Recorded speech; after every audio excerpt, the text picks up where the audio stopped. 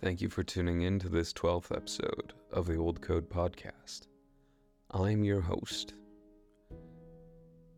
In following last Friday's episode, I'm wanting to start talking about certain topics that I'm passionate about, and I really enjoy talking about why we should do certain things as opposed to other things. And I will be the first to say that I am really not the best at following through on what I'm talking about, and that's partially because I don't make a whole lot of money, and what I'm talking about today sometimes costs a fair amount of money. But the topic that I have for today is pushing against mammon / pushing against consumerism. Consumerism I laid out the problems with consumerism and the problems with the materialistic society that we've built, and the fact that we have an industry and an economy which is built around the term is planned obsolescence.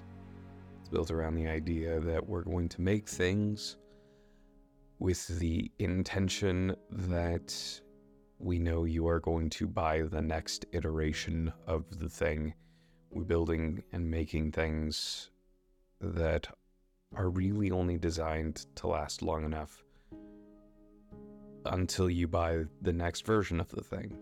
And whether or not that's clothing or an iPhone or your laptop or even a house, and that's something I want to get into in a second. We are designing goods so that they can be bought again, as opposed to designing goods for longevity or for the beauty of the product. We give very, very, very little regard to the topic of beauty and aesthetics when it comes to how we construct our goods. So with that being said, let's get into it. And believe it or not, the first aspect that I'd like to talk about is how we construct our homes.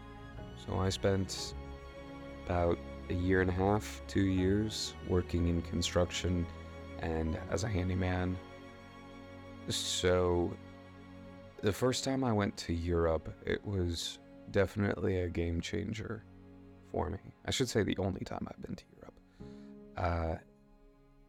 Because before that, I was working in construction and as a handyman, and I was working on homes that were falling apart after 15 to 20 years. The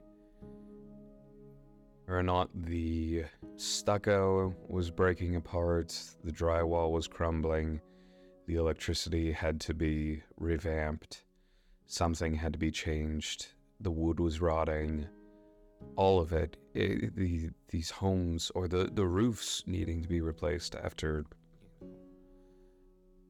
3 years, 5 years, 10 years. All of this was just like, okay, yeah, this is just the life cycle. But then I went over to Europe for honeymoon with my wife, and I was really taken aback by the fact that one of the Airbnbs we were staying at, the woman was giving us a tour, and the building we were in, she was saying that it was, I believe she said 250 years old, and it had been well maintained, but not just well maintained, it had been built to last. It had been built with with materials that were meant to last generations. And if I'm remembering correctly, the expected lifespan of a house today is really meant to only be 20 to 30 years. It's meant to be a single generation dwelling place, and then it either gets stripped down to the studs and then revamped, or bulldozed and another house takes its place. So a little bit of the history as to why our building strategies and building techniques are the way they are. And I know I levy a lot of complaints with the Industrial Revolution, but I'm going to levy another one with this, so be prepared. Starting with, I want to say, the mid-1800s, we shifted from what is called timber framing to balloon framing or stick framing. So timber framing typically involves joints and joinery, meaning that you cut the wood to the exact length and dimensions that you want it to be at. Then you cut a hole or a joint in which the other piece of wood then rests in, and it locks into place from there. The older buildings were made with stone, they were made with cob, they were made with bricks and natural materials. So the first point is this original building technique. The structure of it was in place before the finishing ever took place. What ended up happening was, as settlers in America started moving west, the population started to boom. We had more people, and we had more unskilled labor, and we had more demands for things. And so we invented what is now called stick framing, or building with 2x4s, dimensional lumber, as it were. And so we figured out that you could build faster with these pieces of 2x4 or 2x6, 4x6, 4x8, whatever. With nails, you cut it to length on the job site.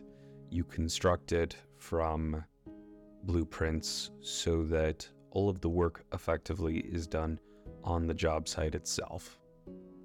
And that goes up much faster, and you don't need as skilled of laborers, because what you need with a timber frame house is not only a group of men to be able to raise the structure, you need a group of men who have trained 2 to 5 years to be able to construct all of these precisely cut joints.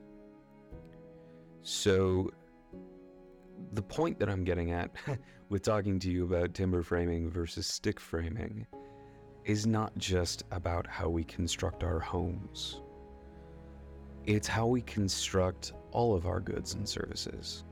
So because these 2x4 houses are built with the need to go up within a matter of weeks, they end up really cutting corners. They only become really structurally stable once you put what's called the sheathing up, or it's these sheets of wood. And then once you put the sheets of wood over the 2x4s, all of the 2x4s effectively lock in place. So you have a very unstable structure until the moment that you actually lock it all in place with these sheaths. But oftentimes these sheets of wood are made from composite materials, the glues break down over time, all of the above.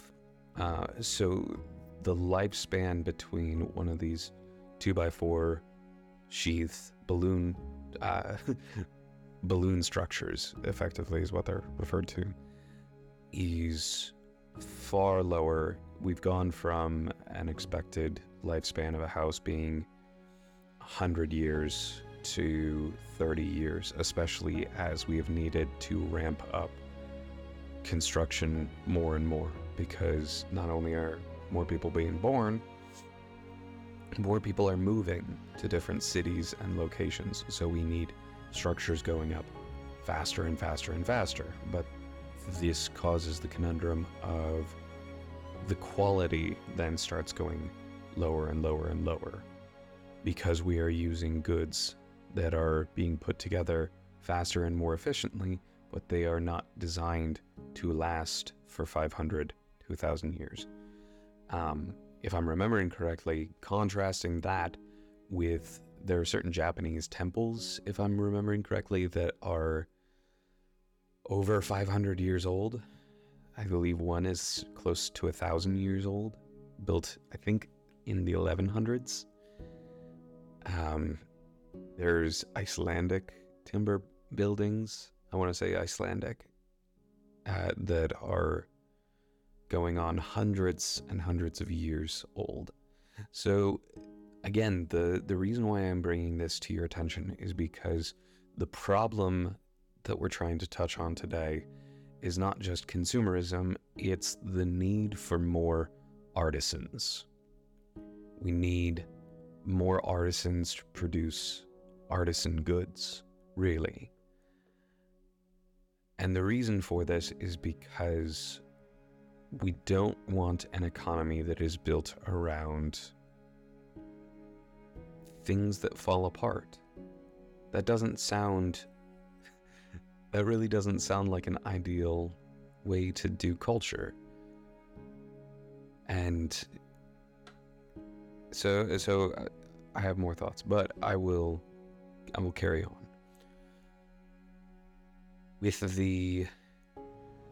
I'm proposing to you, start considering purchasing artisan goods. In the long run, these things will last longer. They are meant to be more durable. They are meant to, typically if they are not bespoke, they are made in small batches. So one of the big things this does is it actually reduces waste in the production process, because artisans are forced to use all the materials that they have at their disposal. So the industrialized mindset that I just laid out for you with the way we construct our homes can be applied to the way we construct all of our goods, really. So with our plates, with our desks, with our chairs, all of it. The reason why IKEA can produce such cheap or inexpensive chairs or tables is because they are made with inexpensive, cheaper, and lower quality materials. And because they are made with inexpensive, cheaper, lower quality materials, they are not going to last as long, which economically actually shakes out to just springing for goods that are made to last. If you have to buy the same thing every 5 years, but it costs a fifth of the price, then it ends up costing about the same. But I digress. We're pushing against Mammon, the deity Mammon, as far as greed and as far as consumerism goes, not just because it lasts longer, but because it ultimately honors the artisan and the artist more so. When you have an artisan who is creating the product from beginning to end, you end up with more skilled laborers. And I do not want anyone who is working a factory job to think that I am talking down to you or about you. But artisan workers and bespoke creators are more skilled in their field than factory workers are, who only work one part of the assembly line. Now, the fact of the matter is industrialized society we have benefited from it heartily in our day and age, because we can go to a Walmart and pick up a $10 toaster. That's a good thing. Instead of having to spend $100 or however much you want to run the numbers on and say, yes, we have cheap, inexpensive labor, cheap, inexpensive parts. They do benefit the individual. But I'm wanting to profess something in that we don't want something that just benefits the individual. We want something that benefits society. So, oftentimes, when you get a bespoke pair of shoes or a bespoke suit or article of clothing, something that is made for you by an artisan, you are not only fostering an economic exchange, you are fostering a relationship. So oftentimes with these bespoke articles of clothing, you have a relationship with the individual that doesn't just extend to the product, but it's effectively a living warranty. If you go in and your shoes need retreading, it is far more inexpensive to retread the shoe or resole the shoe than it is to buy a whole brand new pair from them. And they will oftentimes do that. If not free, then, like I said, at a much more inexpensive cost. The same goes with producing technological goods. And I would propose that it is far more feasible in this day and age, especially with home CNC mills and home 3D printers and people excelling in knowledge and information, to start producing not only these handmade goods like clothes and soap and food and the like, but we can actually start doing these things with more complicated goods. There's a video that I saw a while back which really opened my eyes to how these things can be produced. Beautiful goods can be produced at home. And I will link that in the description. But this fellow creates a microphone out of, I believe, $30 worth of materials. And it's beautiful. And I can't say how long it will last, because only time will tell on that. But it's remarkable what people are able to construct at home nowadays. So, with that being said, I think that we need to reconsider the artisan handmade movement. It gets a bad rap because these goods are more expensive, but they're more expensive because you're paying, first of all, for higher quality materials, but also higher quality skills. And I think as a society, we need to be encouraging more skilled individuals to step up. We have ended up being very driven by a managerial mindset in recent years, where the person who is most venerated at the factory is not the most skilled laborer, they are the most skilled manager. They are the person who governs the people who create the goods, as opposed to creating the goods themselves. And I don't want to talk down about people who can manage people. It's a very necessary skill. But we need to start encouraging skilled laborers as well.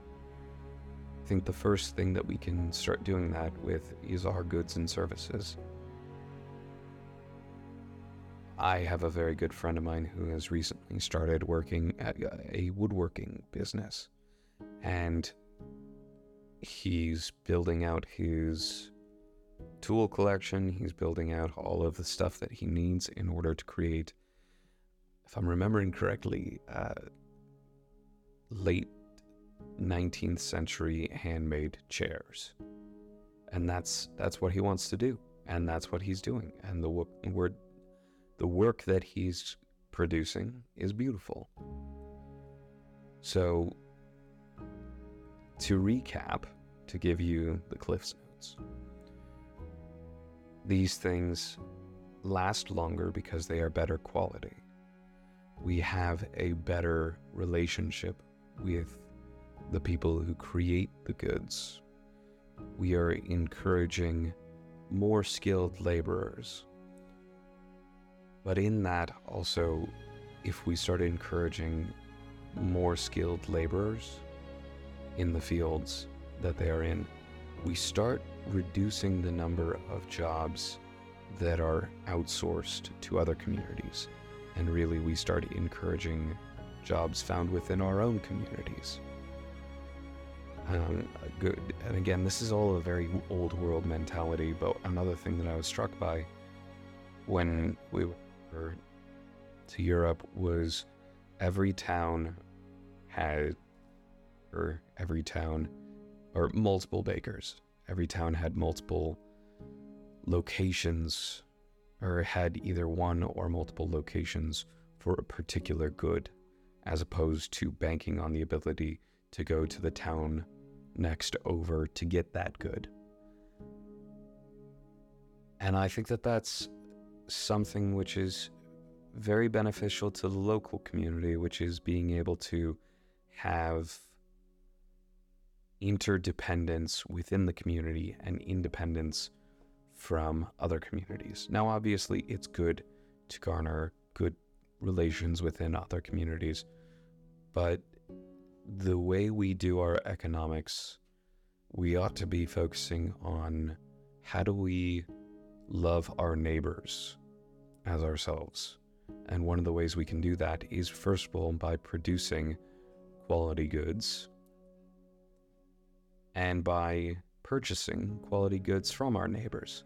When we purchase something that's a little bit more expensive, or definitely more expensive when it's an artisan good, whether that's pottery or soap or artisan bread or something along those lines within our community, we are helping those who we know directly, as opposed to going down to your local Walmart and picking up a loaf of bread from people that we have never met. But also, when we stimulate our local economy by not giving in to globalist consumerism, we're also communicating to the corporations at large that we don't want goods that have been produced in sweatshops. We want goods that were produced by people who have been cared for and that we know they're going to be okay. And really, that's another one of the things that globalism and consumerism has really lended itself to, is finding as cheap of labor and as efficient of building techniques as possible. Shirts that we get at Walmart or Target for $5, oftentimes they're not produced by people who are living in the best conditions. They're not seeing a tenth of the proceeds from the $5 even. They're oftentimes living in very poor conditions. And if we started stimulating our local economy, and indeed encouraging those in other communities to start doing the same, and even those in third world countries, those goods and services could benefit them instead of benefiting us.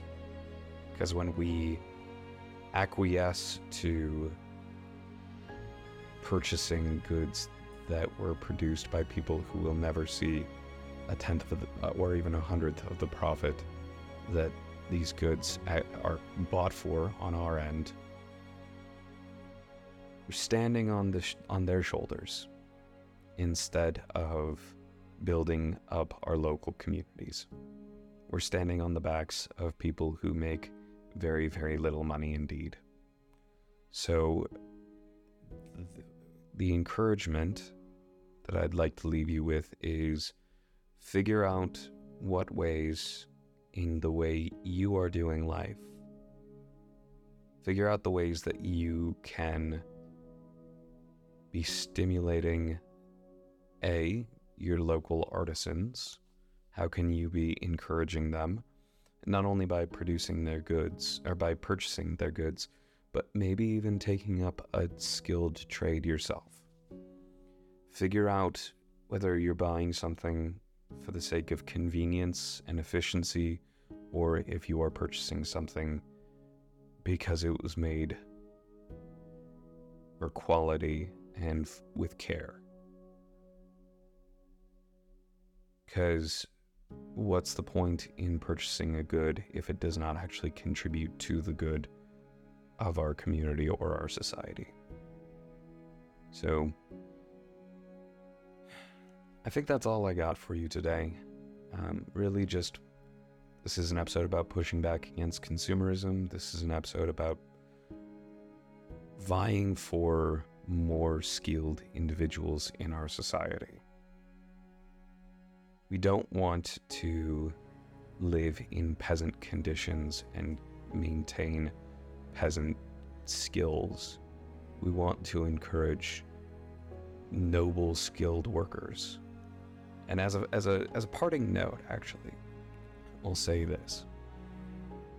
When you look at medieval Europe, when you look at older Japan or feudal Japan, when you look at the Renaissance, the primary mode of upward mobility for those in the lower class was in learning a skill or a trade or an art.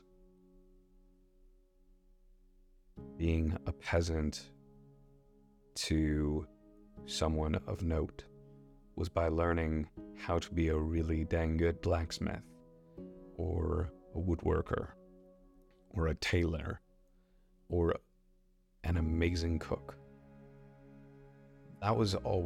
Skills were always the method of upward mobility for those in poor conditions.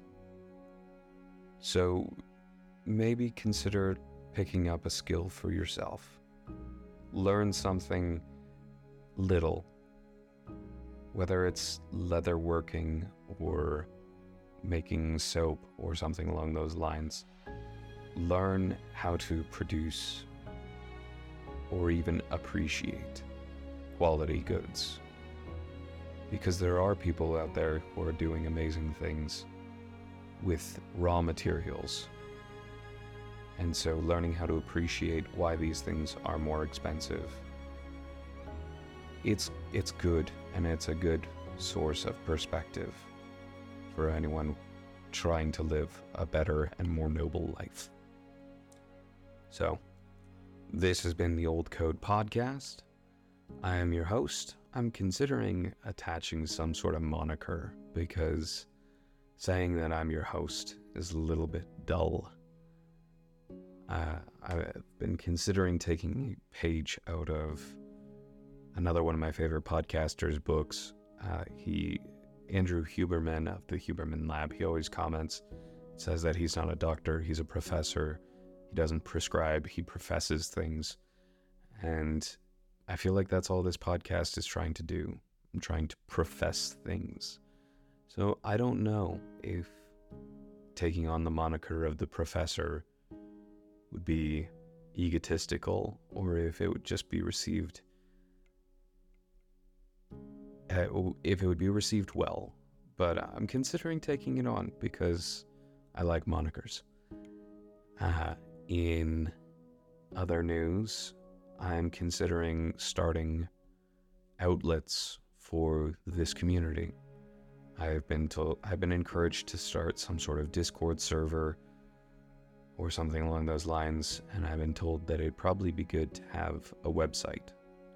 So if you have any input or feedback on any of those things, drop me a line. If you have my phone number, text me. The email is in the show notes. And that's pretty much all I got for you today. In any case, this has been the Old Code Podcast. It's been a delight and a joy talking to you. I'll catch you next time.